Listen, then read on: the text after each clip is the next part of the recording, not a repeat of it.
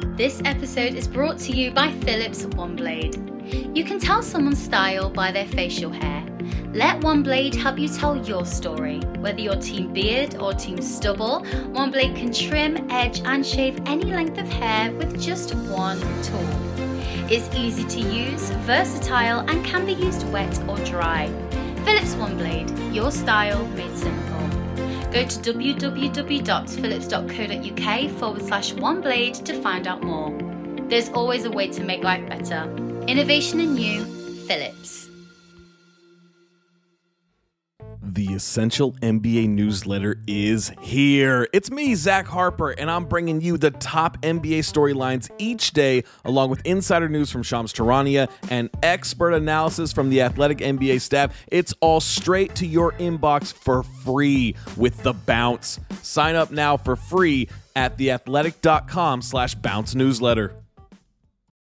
Hello listeners, before you get into the latest PS5 episode, I'm here to let you know that each week you could get this episode and all other episodes ad-free and up to 3 days early.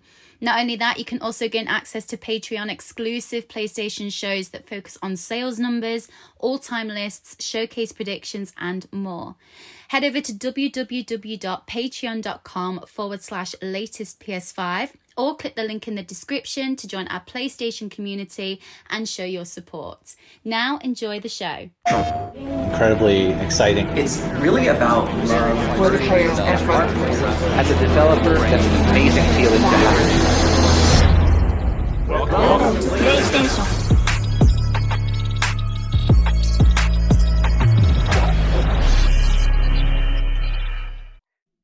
Good morning, good afternoon, good evening, and good night, ladies and gentlemen. Welcome back to the latest PS5. I'm your host today, Mr. Alex Sylvester, and with me, as always, is Mr. Sonny Sangera. How are you doing today, mate?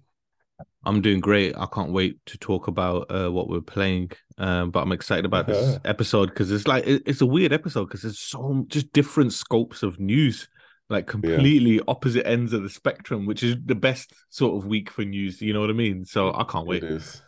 Yeah, like a nice broad range for all of you. Today we're going to be talking about AMD and how they love Sony's revenue. The king himself, LeBron James, teams up with PlayStation for a new initiative. Tekken 8, the game that we love, obviously, on this show, isn't the only new fighting game this year. Ooh, so there's a new contender. And finally, an extensive update on Final Fantasy 16, one of the most anticipated games from the Sony camp this year, and definitely. But yeah, before we get into all of that, what have you been playing? Okay, so I've been playing Hogwarts Legacy, Football Manager, Pro Evo, but let's talk Gran Turismo 7, Sophie, ladies and gentlemen. Okay, all right. If you don't know what this is, we reported this months and months ago. Sony have been working on new technology to enhance simulation driving games, and that is in a new artificial intelligence codenamed Sophie. And you hear all the buzzwords. It's a game changer. It's a revolution, an evolution, all this. You're like, yeah. Okay, whatever. Then you get people previewing it and talking about how cool it is. You're like, yeah, okay, cool. That's that. Okay, I'm intrigued now. Okay, maybe it's not all bullshit. But then Sony turn around and say, do you know what, ladies and gentlemen? We're going to let you, for a limited time, play against Sophie. And bang, just like that, there was an update to Gran Turismo 7 with a live race with Sophie on it. And I was like, okay, let me spank Sophie. And ladies and gentlemen, let me tell you something. Sophie was not spanked. Sonny got spanked by Sophie because you click onto the mode, you get 4 options, easy, blah, blah, blah. I was like, let me just scroll to expert. Come on, ladies and gentlemen. This is me, right? Expert level. I was like, where's Sophie? Where's Sophie? Where? Look at the map. Oh, she's already around that side of the track. Okay, let's go. Ladies and gentlemen, this is cool, man. Like, I think the best way to put it is just give you 2 examples. So I do this thing sometimes if I need to catch, because you can get away with it in Gran Turismo 7, where if you've got like a 90-degree turn coming, the car, the AI car in any racing game, will stick to a racing line and slow down. No racing game is different, right? Even to Sonic and Mario, your AI is going to drift around the corner in those games. You always know it's going to happen, right? So in Gran Turismo, what you do is you get yourself enough space And as you see them slowing down, you just put your foot down and you just T-bone them on that corner because they will ricochet you in the direction you want to go while they go flying, right? I did this to Sophie on the first turn. I was like, fuck you, Sophie. Do you know what I mean? I was like, cool. You get these, Sophie gives you these little emoji faces about how it's feeling. And it got pissed. Okay. You know what I mean? It had like an angry face on the top of the car. And I was like, bombed it off. I was like, Sophie ain't catching me. Sophie catches me and has got like this like angry, like, you know, face on it, like it wants revenge, right? And it's literally like a devil face, yeah. Bumper to bumper behind me. And it's making me swear. It's not just staying in a straight line. It's going right. I'm going right. It's going left. It tries to go left to dummy right. I'm following. I'm like, yeah, that's fine. And then it overtakes me anyway. We get back to a different corner and I'm going to do the same tactic again. As I see Sophie's brake light come on, I put my foot down, about to T-bone him. It just swerves and breaks out of the way completely. I just go flying past it into the wall and that he just carries on. And I'm just like, wow. And it's got a wink emoji on top of it. I was like, how it knows I'm about to do that to it. I was like, I love it. And then there was another one where literally it knew how I brake and accelerate out of a corner, right? And it knew even if I wasn't going to smash him, I'm going to try and get in on the inside.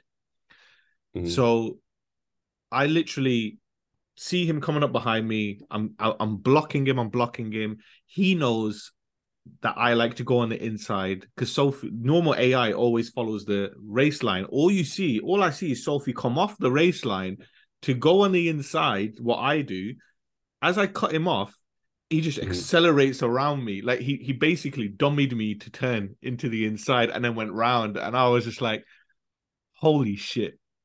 And I'm telling you, man, every race with Sophie is like a boss battle. It is so good because you are literally determined to win. And it is like you're racing somebody and it's learning how you race. And it's so freaky to race it the first time. And then when you race it on the next lap, just not even the next race, the next lap, it's racing like you. It knows how you're racing. It's countering what you're doing. And you just got to think, oh my God, how am I going to... It doesn't stick to race lines or anything. And I'm just like, this is cool, man. And I can vouch and say that it definitely is the next evolution of racing games. You know, and Sony have already spoke about how they'll put Sophie out there for people to use, but it's a totally different... Gran Turismo's been around since PlayStation 1. This is the first time I've ever played a Gran Turismo game, and I'm like, holy shit, it's not Gran Turismo. This is like Gran Turismo mixed with Need for Speed, mixed with Porsche Challenge, mixed with V-Rally, Colin McRae Rally, Forza Horizon, mixed with everything. Even got Mario Kart skids and everything in there. And I'm like, this Sophie is mental. Like, absolutely mental. And that was on Expert, like, obviously, because it was just whooping my ass, man. But even if you go down to the easier levels, you never break away and you're never comfortable because it pushes itself. Because in a normal AI, as I said, it will. If you're ahead, it will never try to catch you. It'll always stick to its race line. It's in every game. Whereas, there's no, and sometimes there'll be a handicap in place like kart games, right? But this, Sophie will start braking at the last available second that it has to get around that corner to catch you. And I could see it because I was like, even on easy mode, I was like 8 seconds in front of one of the Sophie cars. Then I hit the next checkpoint. It was 6 seconds. I was like, what? Then I cleanly smashed through that next checkpoint perfectly, and it was 4 seconds. I was like, what is it doing? And I was looked in the when I looked at the replay after the race, I focused on that car just to see what it was doing. Oh my God, this car was taking risk. I was like, yo, this is like a human being playing the game. But if you've got Gran Turismo 7, go to the top right, go to the live race, get Sophie. It's only for a limited time because Sony obviously are still working on it and stuff, but it is already absolute game changer. If this had come out, if Sophie launched with Gran Turismo 7, it would have been 10 out of 10s everywhere because literally the only reason it got 9s and 8s is people said the AI is predictable. You know, you can eventually do it. You can't on Sophie. Even if you're like in first place on now with normal AI, you're like, yeah, I've won this race now. Not with Sophie. Sophie will catch you no matter what. And I'm not just saying it's great. Sophie fucks up as well. overturns, Okay. skids and stuff Yeah. like that. It will take too much risk sometime and mess itself Yeah, up. So yeah. it is proper good, dude. It's like playing Okay. Mario Kart on 4-player with good Mario Kart players, and everybody's fighting and weaponing, and it's just amazing. And but you're doing it with AI. Wow. Wow. Well, how many opponents can you go against? So there's you can do one-on-one, which is I don't advise. You get whooped. Like it's dude, it's like racing the devil car in Ridge Racer back on a PS1. You just can't catch it. You know what I mean? Yeah. But you can do modes where you race 1, you can do 3, you can do 4. I want to say 6 as well, but you're one of them. So there's 5 Yeah. Sophies on there at the moment. But yeah, man, it's just watching all the other Sophies go up against each other, and they're like proper cutting and the fact that AI is racing at AI and can separate and learn from each other's races. It's so cool to watch. Yeah. I'm telling you, dude, it is literally the best revolution to a racing game since flipping analog sticks. You know what I mean? Seriously? Is that good? Dude, think about PC. Think about Yeah. all the real life simulators, and you think about when Lewis Hamilton is racing Formula One and he's in the whole setup, he's still just racing AI. Now imagine if he's doing it against something like Sophie AI. You know what I mean? He's not going to be sitting there chilling, whooping their ass. You know what I mean? He's going to Yeah, properly be yeah. racing. And it's just mad. And it was cool because they showed a video of the Gran Turismo World Champions who will actually be taking part in the Digital Olympics for Gran Turismo as well, getting whooped by Yeah. Sophie. And it's Getting just whooped? cool to see. Like, because you can't make a mistake against Sophie on expert anyway. Because the cool thing is, Yeah. Sophie really just learns and fucks you up. You know what I mean? And makes you put like really, even though it'll slipstream you if it has to, because it knows the track, it knows it will catch you on a turn or something, and it will wait. It won't just try and do it on a straight. It will wait. Because there was one time he came up, he already had faster acceleration than me because he came out the corner quicker. And it did it on purpose. It came up level, and then it stopped and went back behind me. And I was like, "What the fuck?" And it like I haven't caught. And then I realized because it waited until because I broke because it intimidated me to brake early on the turn, and he went round, and I was like, "Wow!" So yeah, Sophie mode, man. Sophie. What about you? Oh my gosh, but so it's like one step away from Skynet now, isn't it? So Skynet can now drive cars, is what you're saying. Literally. Tesla need to have a look at this. You know what I mean? I don't know where to be excited or scared, man. You know what I mean? Dude, Tesla it's so will do cool, that. man. It's so cool. But, and you can just see now that future Gran Turismo games will be like, people will love it in single player. Because obviously people will still play it online, playing against human races. But now when you race AI, it's like you're playing humans anyway. So it's really cool. Yeah. Yeah, nice. Well, I can't wait to try it actually, because I'm that's the one thing I'm a bit dubious about. I'm like, okay, cool, the beef with the AI, but the AI is normally sick on racing games, and like I'm not normally like the best at AI at racing games anyway, but I can't wait to see if I can tell the difference. Yeah, I'm playing. The thing is though, like once you get used to a track and you've got a car and things like that, you kind of can smoke the AI after a while. You know what I mean? Unless you make a mistake. Whereas the cool thing about Sophie is it's learning what you're doing. And there is times where Sophie was too far behind me to catch me. You know what I mean? Because it's fucking itself up. But again, it just feels a lot more realistic. But as I said, even if you're just doing it, you never get bored. I always end up on the third lap of the campaign in Gran Turismo, just like messing around because I'm like 20 seconds ahead of the pack. You know what I mean? Yeah. Sophie, I was never more than like 7 seconds ahead, and that wasn't even on X. So I was no never no room whatsoever because it will catch you because it's desperate to catch you because it's programmed to learn, and the emojis piss you off when you fuck up and it just winks as it goes past you. You're like, you bastard, innit? EMP your ass, mate. Exactly. But then it just got me wondering, dude. Imagine if Sophie was modified and put into fighting games, and it could learn how you fight. You know what I mean? And then you're fighting Sophie, like you just get your ass. It'd be like fighting a Japanese world champ. You know? I mean, what AI is already able to beat like the best chess player in the world, and what's that game called? Go, is it? The most complicated game in the world. It can like do people over like nothing. So, I don't want it to touch the Tekken arena, man. It's pretty annoying enough with you with Lily. What you been playing? But yeah. Me, I've been on the Nintendo camp. Yes, I've been on Zelda Breath of the Wild and just pretty much do like the extra DLC that was out. I thought you'd been playing Metroid. Nah, man. Like, nah, just those are just sick, man. It's just really good. And I've got the little one onto it as well, and he's loving it, man. The Oh, mechanics in that's it, the good. physics in it is brilliant. So you're having a whale of time with that. But yeah, I will be starting a retro game though, I guess, in respect to most of the games that you play. Detroit, that'll be the next game which I will be tackling. Okay. Okay. Well, the good thing So I about can't wait. Detroit though is literally just like 5 hours long. 5 hours? So it's Okay, cool. That's a not weekend that then. long. That's the way. So Nice. I'm actually looking forward to it though, man. It's like really, especially with all this talk about AI as well. yeah, dude, it's a beautiful It's game. just like, And yeah, it's just so cool because I always see people who play these sort of games for Quantic Dream games and like, yeah, I want the perfect ending. I'm trying to follow this. I'm like, no, just play the game how you would make those decisions and just see what you yeah, end up with and then Google the rest of the endings. You know what I mean? But the wicked thing yeah, about because it helps Detroit in it. though Yeah, is it's got this like internal AI system where it shows the path, but yeah. it's faded out, but it'll show what could have happened. So you're not really missing Hmm. out on anything. You know what I mean? Right, But right. it You get is, the plot but you don't points. get that until you finish the section to see what would have Okay. happened. You know what I mean? Yeah, But yeah. just No play your spoiling. own path, Just take your time, yeah, don't yeah. rush it.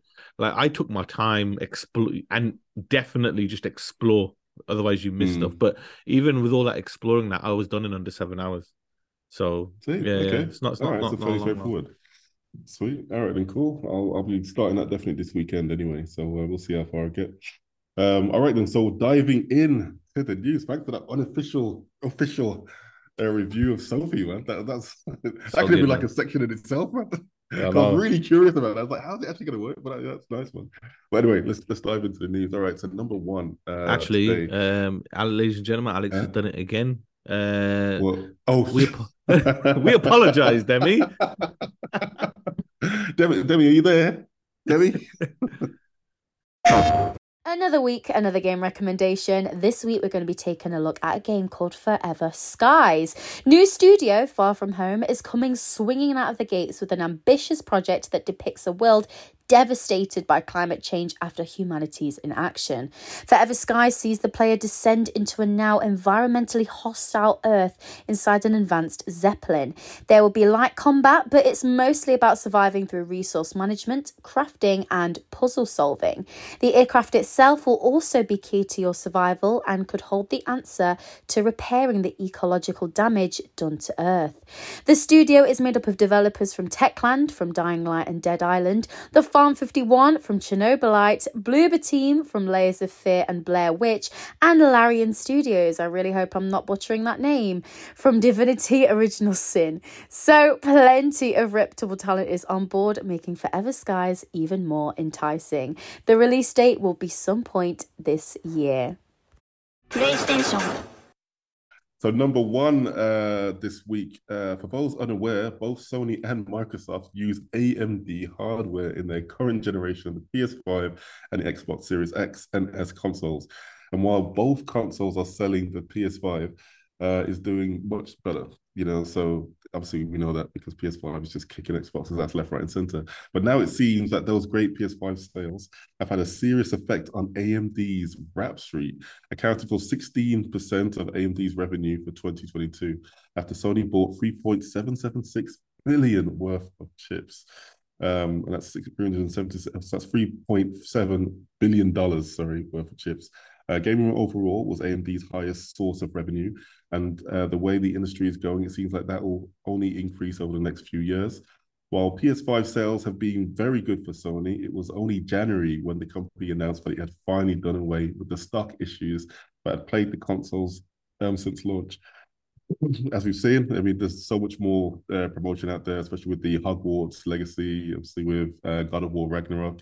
They're actually actively promoting the bundles. You can actually just go into the wild now, actually pick one up, which is nice to see. That's only taking like what, 2.5 years? Exactly, same as the Wii, man, and it took so long to get that, and it's the same thing. So we're finally there. You know what I mean? Yeah. But yeah, I mean, AMD. You could when the semiconductor shortage kicked in, you could see how important gaming is to AMD and Nvidia and companies like this, because all the other sectors such as electric cars in general, other things just ran out because the priority was gaming and military, obviously, things like that. So you got to think that if Sony bought 3.776 billion in chips, Now, whether that's it's got to be future proofing. But if AMD thought, yeah, that's a lot of money this year, God knows how much they're going to get next year. You know what I mean? Because it's going to be ridiculous. Because you'll have Xbox doing better because their games will finally be coming out after a decade of nothing. And then you got Sony constantly going. Obviously, by this point, Spider-Man and everything will be out as well, so they'll need more machines. Nintendo don't use AMD, do they? They use Nvidia, right? No, it's Nvidia. Yeah. Yeah. So obviously, even Nvidia as well, you'll see chips flying everywhere. You know what I mean? But it's crazy revenue. So when we think, Sony make all this money, then you think they spend $3.776 billion on just chips. No wonder the machines are so expensive. Like. That's what I want to see. Yeah, exactly. It's really minimal. Want to see what the profit margins like. The people that I only think are actually genuine profit. Who are making genuine profit will be Nintendo. Obviously, they've got like out of date hardware, out of date chips. That's it. And they're still selling that premium price. That's like, listen, Xbox, we both. Jeez, it's cutthroat, man. Well, we both know $3.7 billion. We both know that Nintendo held off on a new machine because they don't need it at the moment. Obviously, we know it's coming. They know there's limitations to the games now. And you can tell after all this time, Nintendo have internally said, right, there's no more Mario Kart for Switch. Focus on the next one. Do you know what I mean? Because we don't need it. Mario Kart 8 still sells. Zelda, obviously, they had to. That was the first game that came out for the Wii U and the Switch. The end of the Wii U era. But yeah, I mean, like, it's got to literally be under $30 profit margin on a console, because when you consider when the PlayStation 5 first came out, Sony said the machine is being manufactured level with cost, but obviously when shipping comes into account and everything, it needs to sell a game or it needs to sell a subscription to actually turn profit from the shipping. Prices went up on all the components. Just as Sony says, they said, no, the hardware now turns a profit. They're fucking up the price. No wonder. You know what I mean? But even now that they turn a profit, they're probably making like $18, $20 per machine, because you got to think the retailer's buying it at. It's not what you buy it at. It's what the retailer buys at is what Sony's making. What the retailer sells it at is what the retailer's making. Do you know what I mean? Yeah. And I remember back in the day when PS3 and 360 and the Wii were out, like the retailer I was working for, they sold a piece of hardware. They would only be making like £3 in profit margin on it. They made more profit from selling a HDMI cable than they did from selling a console. Do you know what I mean? But you need to sell the console for them to come in and buy games, and then you really make profit. You know what I mean? Because the game profit's like 10, 15, and you can see this is why Sony has switched a lot to PlayStation Direct, that their own online store, like PSVR 2, you can only buy through there. The DualSense Edge at first, you could only buy through there because they could cut out the retail middleman and they don't have to pay the retail middleman. I mean, the DualSense Edge only went live to other retailers and it sold out straight away from like Argos and all that. And I was like, flipping heck, that's crazy. So yeah, profit margins and the operating costs as well. Remember, they would have reduced the operating costs, especially with the shipping weights, when they reduced the size of the cooling unit in the PS5s as well, right? So and then they increased the price as well. It's like, we're saving money, but we're charging you extra. But yeah, man, that's good to hear. But moving on, we've got a bit more news about Sony and their connection with LeBron James. What we got over there? Number 2, Sony has announced a new marketing initiative called PlayStation Playmakers, which involves collaborating with signed star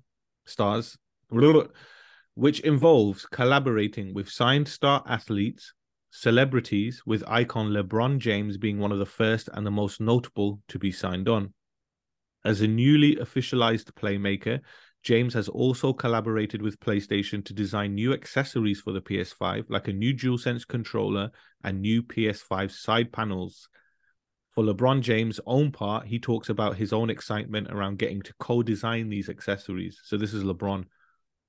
It's still crazy to think a kid from Akron who grew up playing games is getting to create something like this. Designing a console cover and controller with PlayStation that gives a nod to my I Promise students and where we come from is a pretty cool thing. I hope it's something that continues to inspire everyone who touches it and that they have a little fun finding meaning in every detail. This announcement comes after the program was announced earlier this week. in an SIE blog post, during which Eric Lempel, Senior Vice President, Head of Global Marketing at Sony Interactive Entertainment, spoke about the program in an interview. He revealed that along with LeBron James, the initial group of PlayStation playmakers includes Canadian actor and comedian King Bach, pro BMX athlete Nigel Sylvester, my cousin, WNBA All-Rookie Nalisa Smith, NFL stars Jamar Chase and CeeDee Lamb, French footballer Lisa Zimuch, Belgian football star Romelu Lukaku, Brazilian content creator Julio Cosillo, and a variety of stars from other worlds of entertainment, gaming, sports, esports. Lempel also said that fans should keep an eye out for fun surprises throughout the week, so it's likely that the first reveal of accessories is not the last announcement of its kind for the week. And whether or not this means more designs for controllers and side panels, or if that means something else, who knows? There are also more playmakers out there that what Lempel listed, it would seem. Hopefully a list will be revealed soon. Al, nice. Don't know if you've seen a LeBron black side panel on the controller. The controller looks cool, man. It looks cool with the graffiti on it. It's got obviously his inspirational quotes, as he talked about with his eye students and things like that. It's just really cool, man. It's a nice looking pad. Yeah, I'll check it out. And I can imagine it sells out. Yes, I have actually. Yeah, it looks nice with a little graffiti-esque type of effect on there. Looks good. But I guess that goes back to what you're saying with in terms of how Sony is making up revenue, and it's with accessories, right? So I guess deals like this only help in favor of it. They can definitely sell this off for a pretty. They know what they're doing. I mean, the fact that the Hogwarts pad sold out it's crazy because Sony could have charged. I really want to get my hands on that one as well, man. Sony could have sold the Hogwarts pad officially for £100, and it would have sold the exact same amount worldwide. It wouldn't have mattered. But they didn't. They kept it at the normal DualSense price, and it sold out. And now people are selling them for like £150, £160. You know what I mean? And it's going to be the same with this. Like, if you get the right stars to do it, like basketball fans will buy this LeBron merch quickly. Do you know what I mean? And the cool thing is, what I really like though, what Sony did is it didn't turn around and say, yeah, it's a whole PS5 you got to buy, because that would have been bullshit. That's what these side panels are for. Is the fact that you could be a massive LeBron James fan and you see it and you want it and you're like, but I've already got a PS5. You just need to buy side panels. You don't need to buy a whole new machine. Remember back on PS4, PS4, PS2, you want, or whatever. Like, you want to, am I right in saying that with Switch, when they do like Zelda, it's like what PS4 did, isn't it? It was like, it's a limited edition console. You don't buy a plate to put on the Switch or something, do you? No, but the good thing about the Switch though is that the Joy-Cons, you can actually replace those as opposed to buying the whole unit. Yeah, so it's like side things, you know what I mean? Yeah. So it's exactly like that.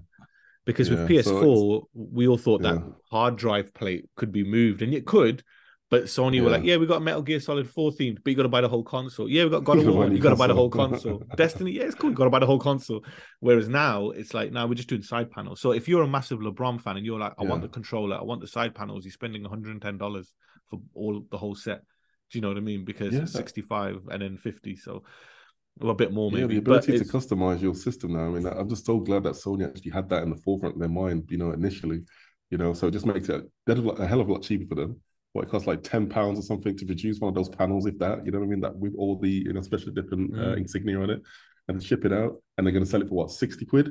Exactly. You know what I mean? You know what? $70. I tell you what, I'm really happy though. I think Sony did that. I don't give a shit about the cosmetic look of it. I like the fact that I can just get in and get the dust out if I need to. You know what I mean? Side panels off. Yeah. There's the dust shaft. Come on, out you get, and then it's ready to go for a new one. Do you know what I mean? So that's a good reminder for anybody listening. Go get your PS5 checked out, and while you're doing that, we're gonna have a quick break. Catch you in a bit. Hello, I'm Adam Hurrey, host of a unique football podcast, one of the top 20 football podcasts in Guatemala, a cult football podcast. No, actually, it's one of the most important football podcasts. Football Clichés, a product of nearly 20 years of obsessive research, is a podcast about the mundane and magical depths of the language of football, the curious and sometimes almost subliminal things that define the way we consume the modern game. At what age is a player eligible to roll back the years? When does a club's highly rated conveyor belt of talent turn into a fabled production line? How many types of goal-scoring header are there in the footballing vocabulary? Football Clichés doesn't just leave no stone unturned. It looks at every single stone and wonders, what's the threshold for a stone to become a rock? But for football, obviously. Listen for your sins on Apple Podcasts, Spotify, and wherever else you get your podcasts. Football is so much more than just the score. And the same is true of the LiveScore app. You probably know LiveScore for real-time updates and in-play stats. But what about their pre- and post-match offerings? We're talking breaking team news, player stats, match highlights, lineups, and live league tables, all rolled into one match page. And don't miss exclusive content on all things football, from the latest transfer news to expert analysis and insight, only on LiveScore's Watch section. Download the free LiveScore app from the App Store or Google Play. LiveScore. It's more than a score.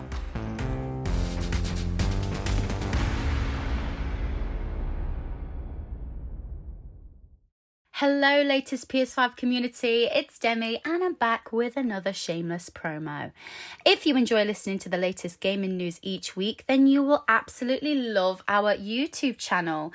Over there, you will expect to see a variety of videos such as live reactions, predictions, gameplay, and so much more. Search latest PS5 podcast in YouTube or click the link in the description. Also, while you're at it, help to support our channel by subscribing so you never miss a video. Do it. Right now. Subscribe right now. I'm watching you.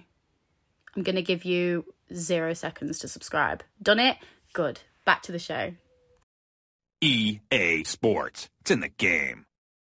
And if you don't want that advertisement that you've just heard, I don't know why you want to, because like they were really entertaining. But anyway, if you don't want it, why don't you consider supporting the show on Patreon and receive ad-free episodes every single week?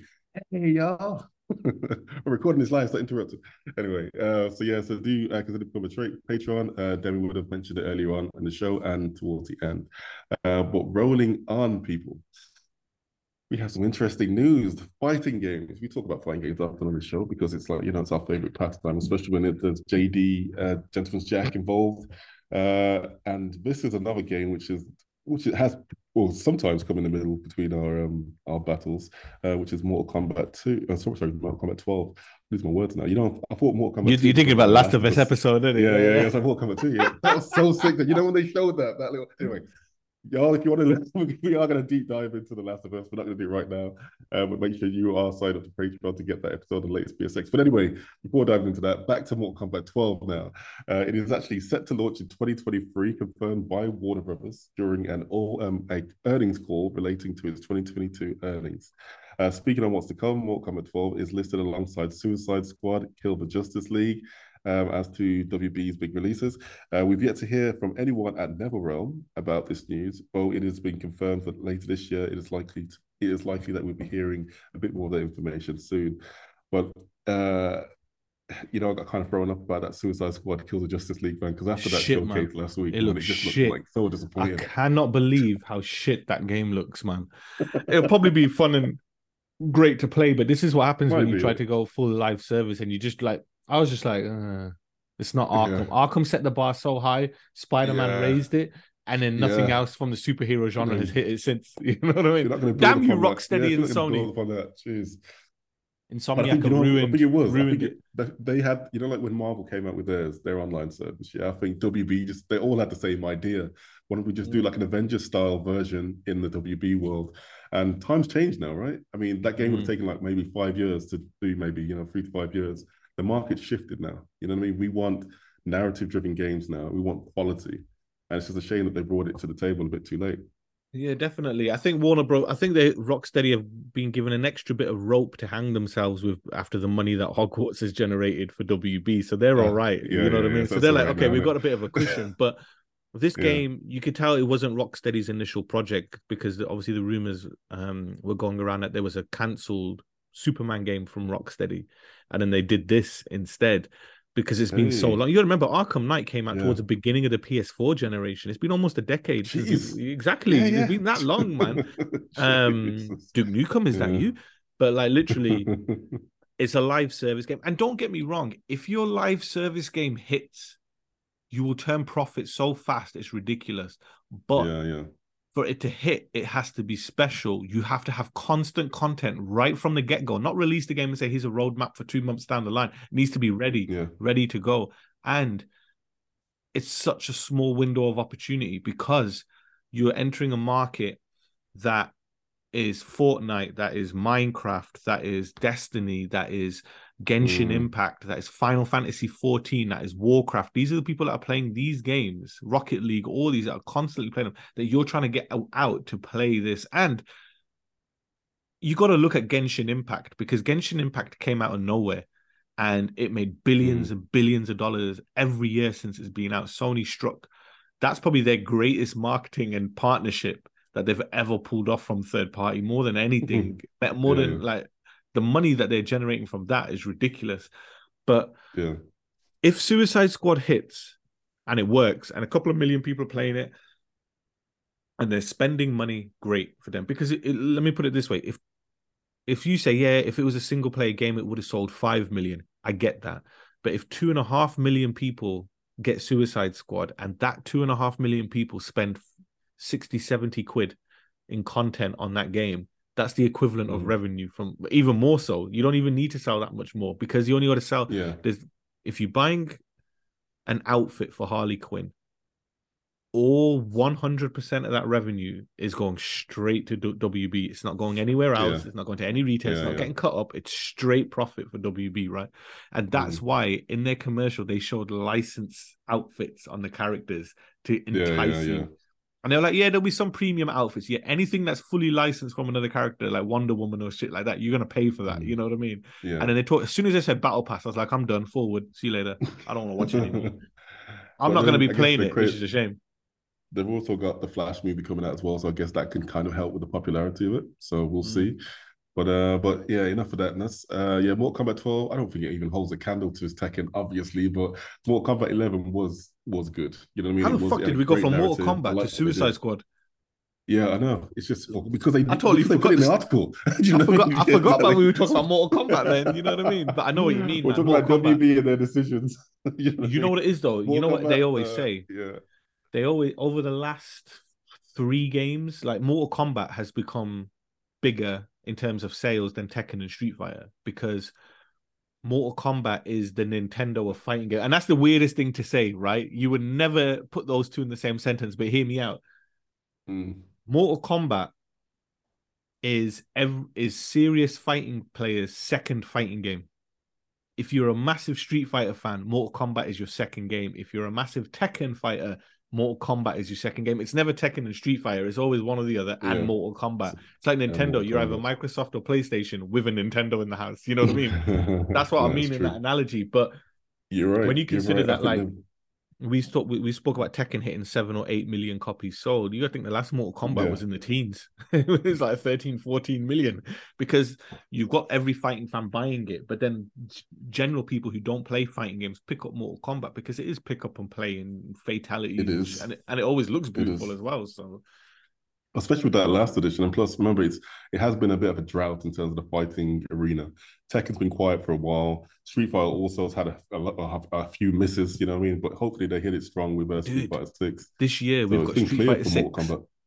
In the next year, so from today, this time next year, March 2024, we would have had Street Fighter 6, Mortal Kombat 12, and the King itself, Tekken 8. 3 new fighting games that will then have to wait another decade for the next iteration. You know what I mean? No, it's just gonna be. This is the last edition, isn't it? It's gonna be DLC after this, right? No, you're about. It'll be Street Fighter Alpha 6.174.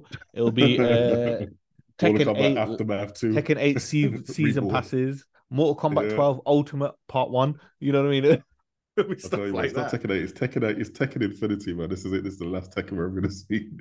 But moving on, we got some news about Yoshi. We're talking about Yoshi. I thought this is a Sony podcast. What's going on? All right, ladies and gentlemen. Number 4, get ready. Naoki Yoshida, Yoshi P being his nickname, has revealed during an interview online that a group of SIE engineers are helping with optimization for Final Fantasy 16. When asked about a possible PC release of the game, Yoshida revealed that not only is the game under PS5 exclusivity for 6 months, but SIE are actively involved in optimizing the JRPG. The JRPG. I wrote it wrong.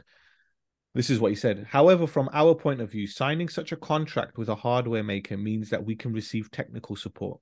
This time, there is a part where we are developing together with a group of SIE engineers who know everything about the basics of hardware and provide generous support for optimization and other things that are difficult to handle. Yoshida states that Final Fantasy XVI was optimized for PS5 with technical support from SIE, and at present, it would take roughly a $2,000 PC to be able to have a similar experience on PC. So before I move on to the next set of news, Alex, I mean, we knew that PS5 was something special. And I remember, I think it was about 7-8 months ago, it was a while back, we spoke about a news story where Square was saying that Final Fantasy 16 isn't possible without the SSD speed. Do you know what I mean? Of the PlayStation 5, because everyone's like, you got to remember, it's crazy to think that the PS5 is 2.5 years old and PC SSDs now are only just like surpassing it at ridiculously like 3-4 grand price points though. But it shows how future-proofed Cerny put the SSD, and I can't wait to see how Final Fantasy 16... Custom build, yeah, man. I mean, like, they're working with AMD, right? It's a custom build chip, and the whole architecture that Sony developed is designed for the next 10 years. And so the optimization on this system alone is going to be crazy. And it's always a lot easier to optimize system when you've got so many out there, right? It's just one system, one spec, and you can do whatever you want with it, as opposed to PCs, which are all individually spec'd. But and then it's looking good though. Final Fantasy looking really good. But dude, when you think Final Fantasy VII Remake Intergrade, which is the PS5 port as well, looks stunning and plays stunning. This is not coming to PS4. So this is happy days. I want to see it in full glory. This game is going to join Gran Turismo in making that PlayStation 5 per. You know what I mean? So I can't wait. And I'm really excited to see, obviously, what they do with just in regards to like the controller and stuff like that. But here's a cool bit. Final Fantasy 16 will receive a demo a few weeks before the game's launch this summer. So the game is obviously due for release in June, with all progress from the demo transferable to the full version of the game. So that basically means you download the demo, you play it, you enjoy it, because all the battles are in real time as well. You might be like, I really enjoyed that. I'm going to get 16, and you get it. It just carries on from where you left off, which basically means we're going to get the beginning of the game. You know, speaking of Final Fantasy, definitely. Speaking of Final Fantasy 16's release, Yoshi P says he's confident that the game will not be delayed, not unless a meteor happens to fall on Japan. That is. Don't say this, mate. Have you seen the shit going on all around the world at the moment? Especially in Turkey. No, respect to, or condolences speaking Turkey. But anyway.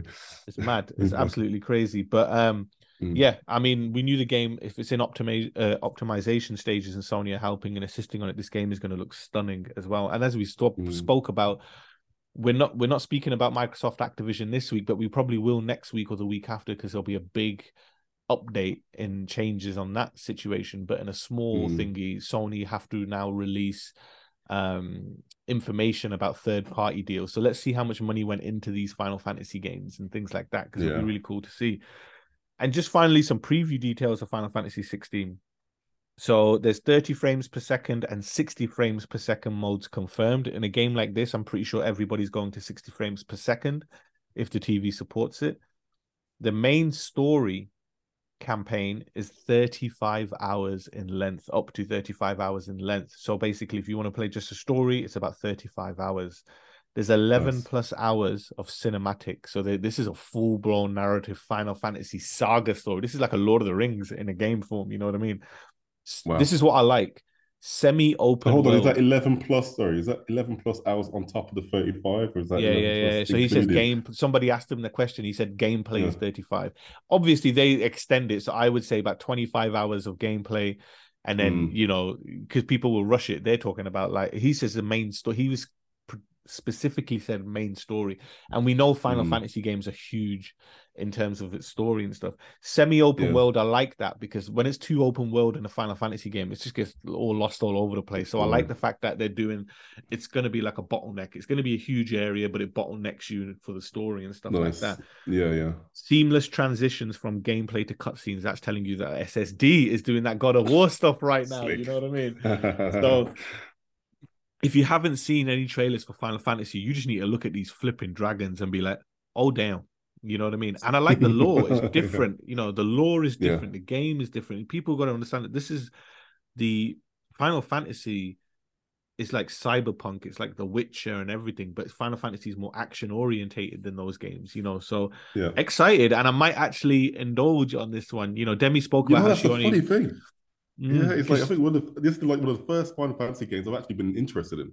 Exactly, you know, besides the remake the other day.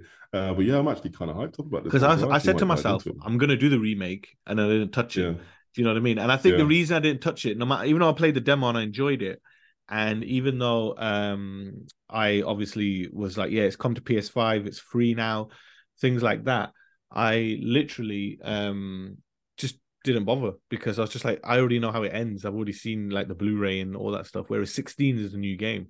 So I'll be like, yeah, no, I want to play that. And I'm excited for it. And Demi mentioned it. I think she mentioned it. She only jumps into the occasional final. Yeah, she did in her most anticipated games. She jumps into the occasional number here and there. And I think 16 has got her really excited as well. So I'm like, okay, if high plaudits coming now, so we'll see what happens. Yeah, definitely. On that one. Yeah. Google is changing the game by teaming up with The Athletic to double its coverage of women's sports in 2023. Through this sponsorship initiative, The Athletic will dedicate more staffing and resources to focus on women's professional sports, allowing them to cover not only essential in-season games and match highlights, but broaden their coverage to include more in-depth reporting and analysis of key moments in athletes. In the second series of the program, Journey to the Cup, follow along as the biggest stars on the pitch prepare for their moment to shine at the 2023 Women's World Cup. This sponsorship is the latest among Google's efforts to increase representation and coverage of women's sports. Google and The Athletic, changing the game. This is David Aldridge. With the highly competitive and exciting NBA season in full swing, there's no better time than now to subscribe and start listening to The Athletic NBA Show. From breaking NBA trade news to game analysis to the best interviews around the sport, we have you covered on the latest from the NBA. Plus, every morning you'll find the Daily Ding in your feed to catch you up on last night's action. So if you love the NBA, check out The Athletic NBA Show on your podcast platform of choice, or listen ad-free on the Athletic app. This week on the latest PSX, the team sit down and discuss episode 7 of The Last of Us HBO show. I'm pretty sure it might be another 10 out of 10 from Alex, but you'll have to go and see for yourself. If you haven't already joined our Patreon this week, then head over to www.patreon.com/latestps5, or just click the link in the description and listen to this week's extra episodes.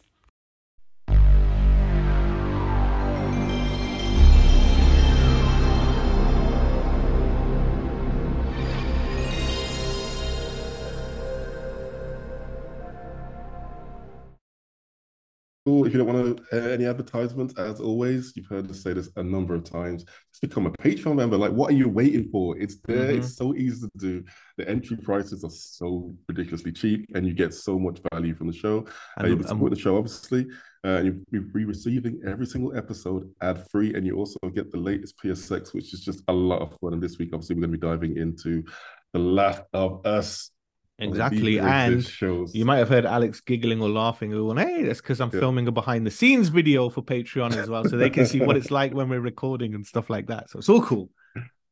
So cool. Director's cuts all involved. Speaking of director's cuts, that's got nothing to do with that this segue. The BAFTA Awards has revealed that God of War Ragnarok is its most nominated video game of all time, with Sony Santa Monica Studios title in the running for no fewer than 14 gongs. God of War Ragnarok has been nominated for the likes of Best Game, Best Narrative, Best Game Design, Best Audio, while Elden Ring has picked up 7 nominations and Horizon Forbidden West 5 nominations. Indie darling Stray also did well too, getting 8 nods at this year's BAFTAs. Jane Millichip, full name, BAFTA CEO, commented, congratulations to all our nominees and to the thousands of talented craftspeople behind today's nominated games. This year's BAFTA Games Awards recognize extraordinary storytelling, craft, and performance. It's a real privilege not only to celebrate the breadth and depth of talent in the games industry, but also to bring their work to the wider public. I can't wait to celebrate the achievements of this vibrant industry at the ceremony on the 30th of March. So put that in your diaries, ladies and gentlemen. So we're going to go over some of the BAFTA predictions close to the events. at the end of March. But here are the games that are up for Game of the Year. Number 1, Cult of the Lamb. Number 2, Elden Ring. Number 3, God of War Ragnarok. Number 4, Marvel Snap. Number 5, Stray. And number 6, Vampire Survivors. Funny, there's no Nintendo games in there at all. Next year, mate. This year. This year, the next one, Zelda will be in there. You know, just in case. We know Zelda's going to be number 1. Just put it there now. Do you know what's weird, though? Because when you look at Nintendo, the only games they released were really... did Bayonetta come out last year? It did, yeah. Yeah, because that was up for action nominations and stuff like that. But it was remasters, whereas obviously Zelda's out this year, and Zelda will win next year because it's going to be literally between Starfield versus Spider-Man 2 versus Zelda. That's all it's going to be at all the award shows. Zelda will dominate it. You know what I mean? I think Zelda, and it's going to be Zelda between Zelda and Spider-Man 2, unless Microsoft can pay off Jeff Keighley and his crew.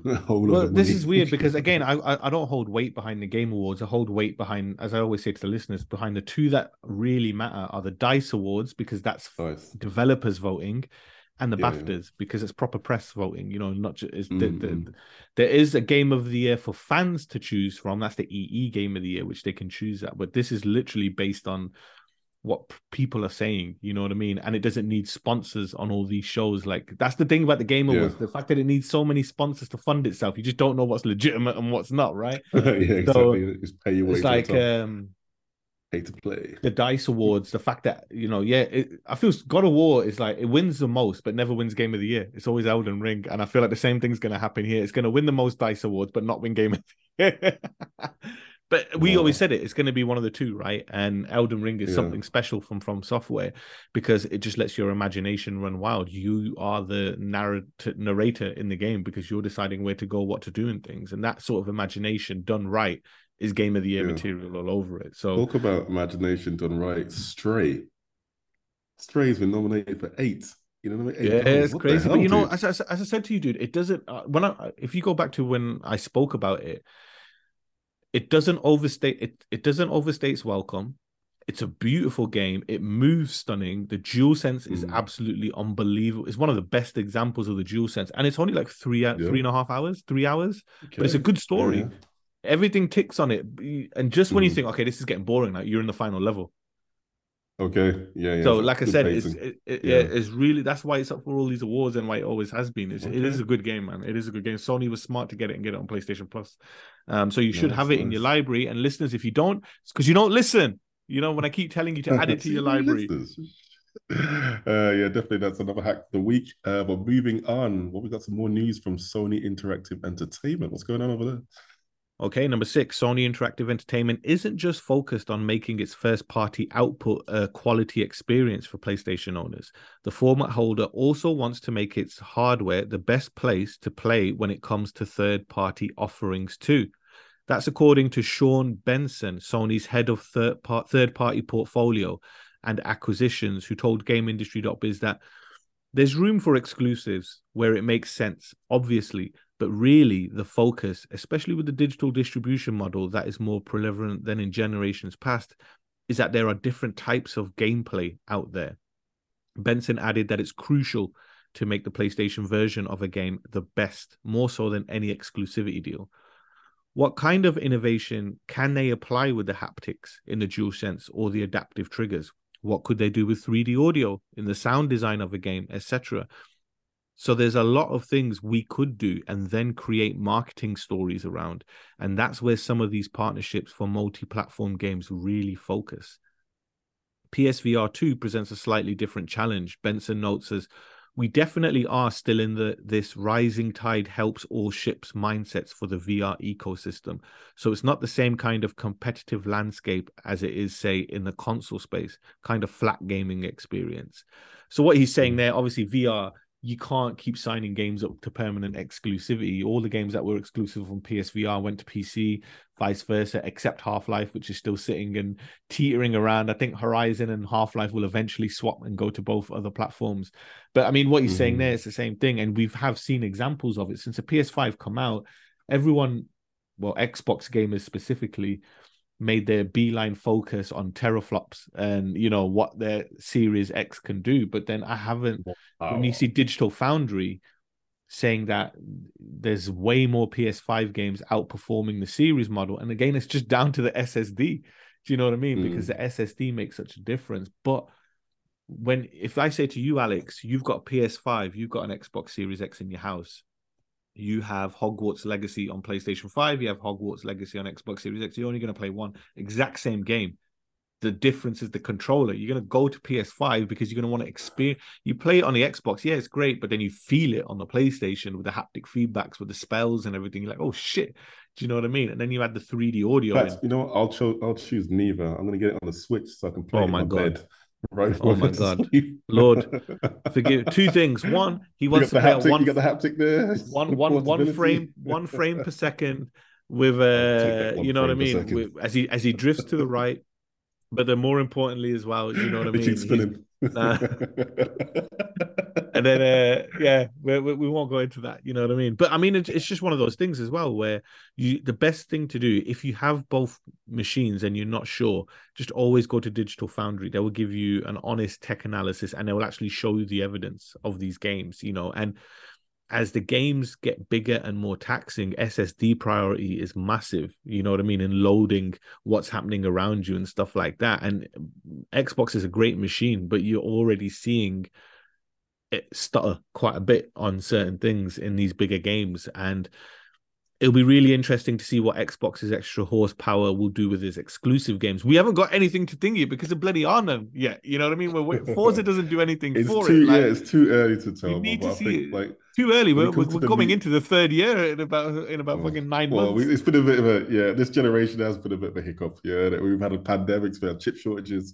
Not to mention this deal trying to go through with Xbox and Activision. But I guess in terms of raw power and seeing them neck to neck, it is definitely too early to tell. But we already know it's hands down, Sony's already won. And that's not only for the fact that they've both got AMD chips on there and like they're very similarly spec'd. In terms of the SSD, yes, I think PS5 definitely does have the advantage, but it is not too far. They're both in the ballpark. But where PS5 does excel, as you've just mentioned, is the unique innovation the steps that they took to enhance the experience, being the DualSense, the resistors triggers, the haptic feedbacks, and the 3D audio.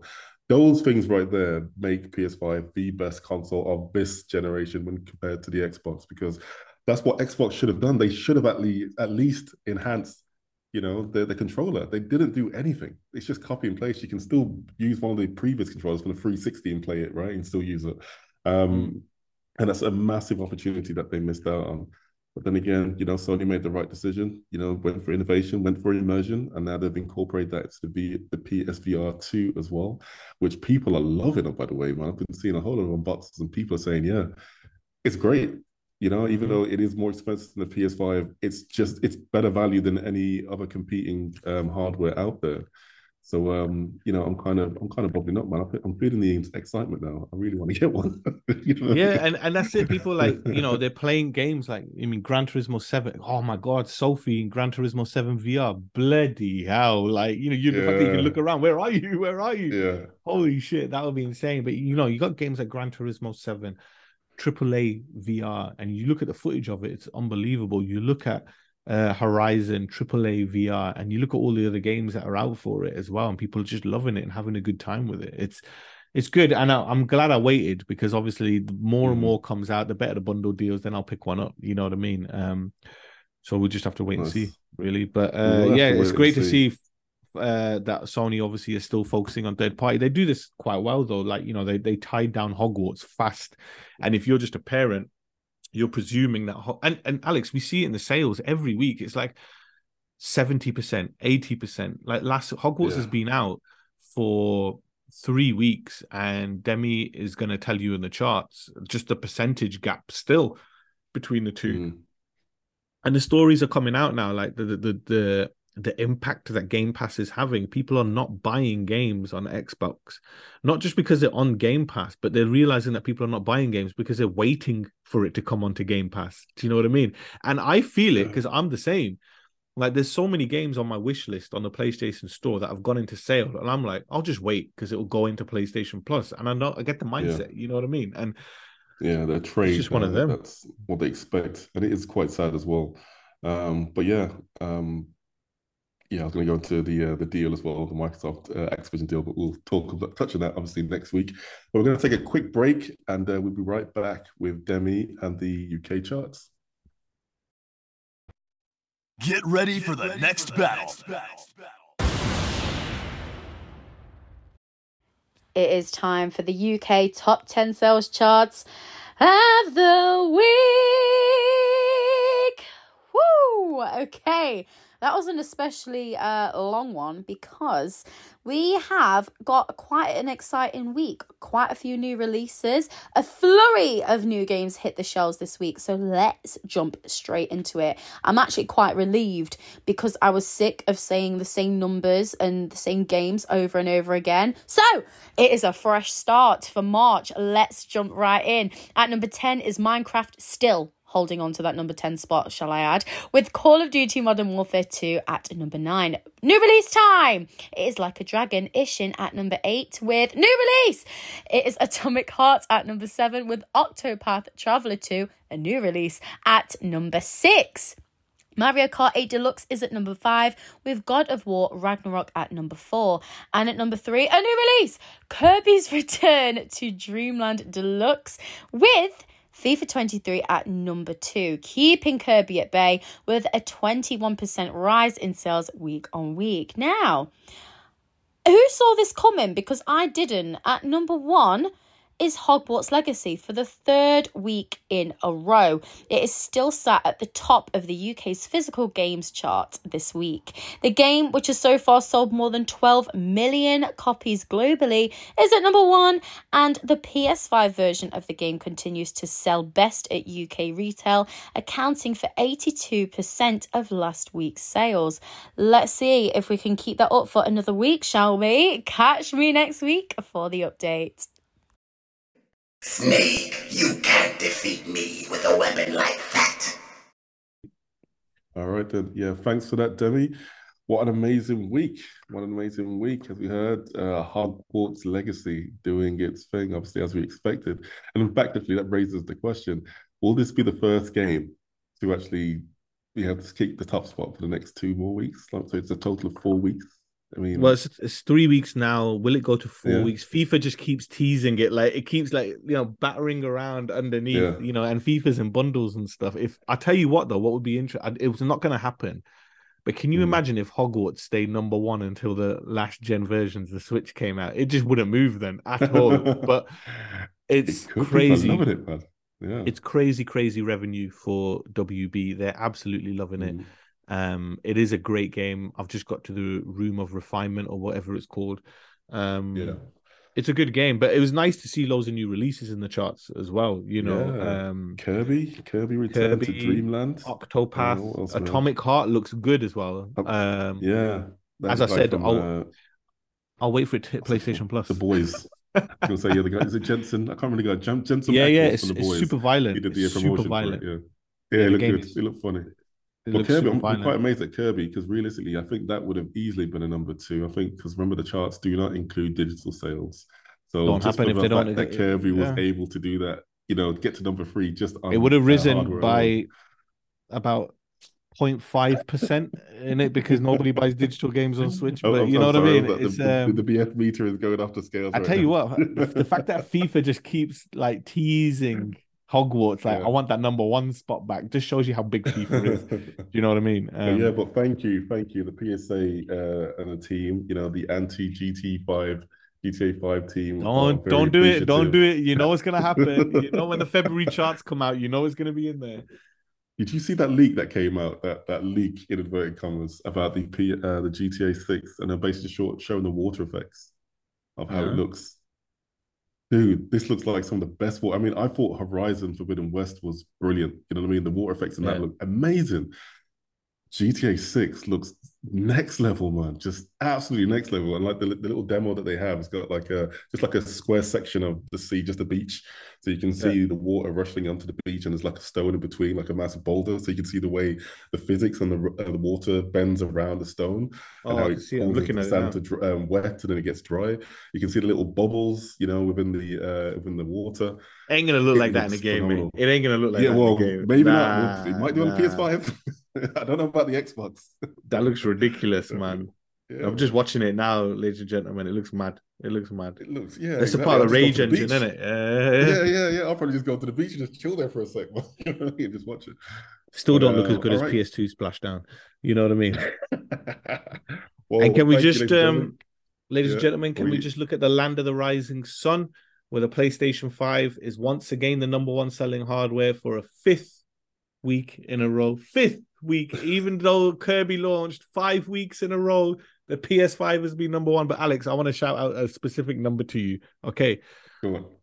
The PlayStation 4 last week in Japan, this is from Famitsu, sold 1,600 consoles. Congratulations. That is more than the Series X and the Series S combined. Exactly. Alex's laugh says it must. You know what I mean? If you don't release games, people don't give a shit, right? You need to sell games. You do need to sell games. And yeah, I mean, Xbox definitely do. Oh, hopefully this year will be a telling year to see whether Xbox still has a horse in this race. And I think they will. But regarding the PS5 being number one, the best-selling console of the week, of the year so far, actually, in Japan. Of the year so far, mate. Of the year. No, it's okay. Good. Because you got to remember, people got to remember that Switch, Nintendo haven't released a machine for this generation yet. I think. Would you say next year, 2024? It might be. It might be next year when it comes. No, not might. I just want a yes or no from you now. Will it come out? No. We don't know. We don't know. Apparently, the rumor is with the Pokemon DLC, which is scheduled to come out for the end of the year /2024, that there will be a refreshed console coming out. It says new Nintendo Switch. That's the old. Yeah, because didn't they say something about I can't remember. It was a company, and they kind of talked about or kind of glazed on new Nintendo hardware or something about power. It might have been NVIDIA. Yeah, it might have been NVIDIA. Yeah, and the Pokemon company as well. But it's like it is rumored to come out next year. And yeah, I mean, I think right now Nintendo is just holding back their stock because they know that as soon as Tears of the Kingdom comes out, that's going to be number one again. It will be topping the charts in terms of hardware sales. And then for the remainder of the year. So they're just giving PS5 its grace. It's like, yeah, chill, relax. No. When's it out? When's Tears of the Kingdom out? May, the 12th of May. So it will hold number one for a month. Because then Final Fantasy 16 will come out, you know what I mean? And then it'll be like, oh, sorry, ladies and gentlemen. We're back. We're back. Come on, man. Like, Nintendo's all right, man. I mean, we've had a great, how many years? 7 years, pretty much been on the top.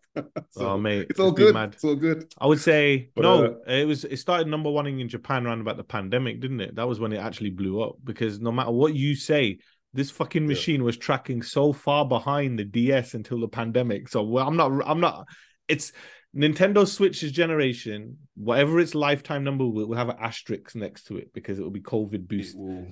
It will go down as the best console of all time. No, it won't. It's the Nintendo Switch COVID edition. It's the COVID. COVID edition. There should be lifetime sales.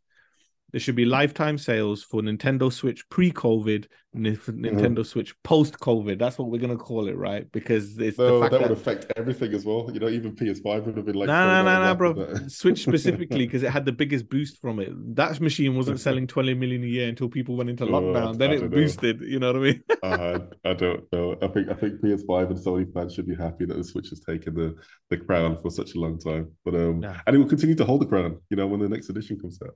But anyway, ladies and gentlemen, thank you for making it to the end of the show. If you have got this far, give yourself a massive pat on the back and a high five from us. Make sure you like, share, and subscribe. And just subscribe. Just make sure you do that. Otherwise, we don't know what's going to happen to Microsoft and Xbox. The stray cat's going to get it if you don't subscribe. That's it. But yeah, thanks for getting to the end of the show. Let us know all your thoughts about any of the articles that we talked about today. AMD and the Sony revenue, what are your thoughts about that? The king himself, LeBron James, teaming up with PlayStation for a new initiative, the panels that we discussed. What are your thoughts about it? Are you going to get one? Are you going to be getting any of the other variations that might be coming out? Tekken 8, the great Tekken 8, going against Mortal Kombat 12 this year, as well as Street Fighter 6. What are your views about that? Which one will you be getting? And the Final Fantasy 16, set to be the biggest game of the year thus far, well, this half of the year, for the PS5 console. Are you going to be getting your hands on it, or are you going to be waiting for Zelda Tears of the Kingdom? Thank you very much for listening, ladies and gentlemen.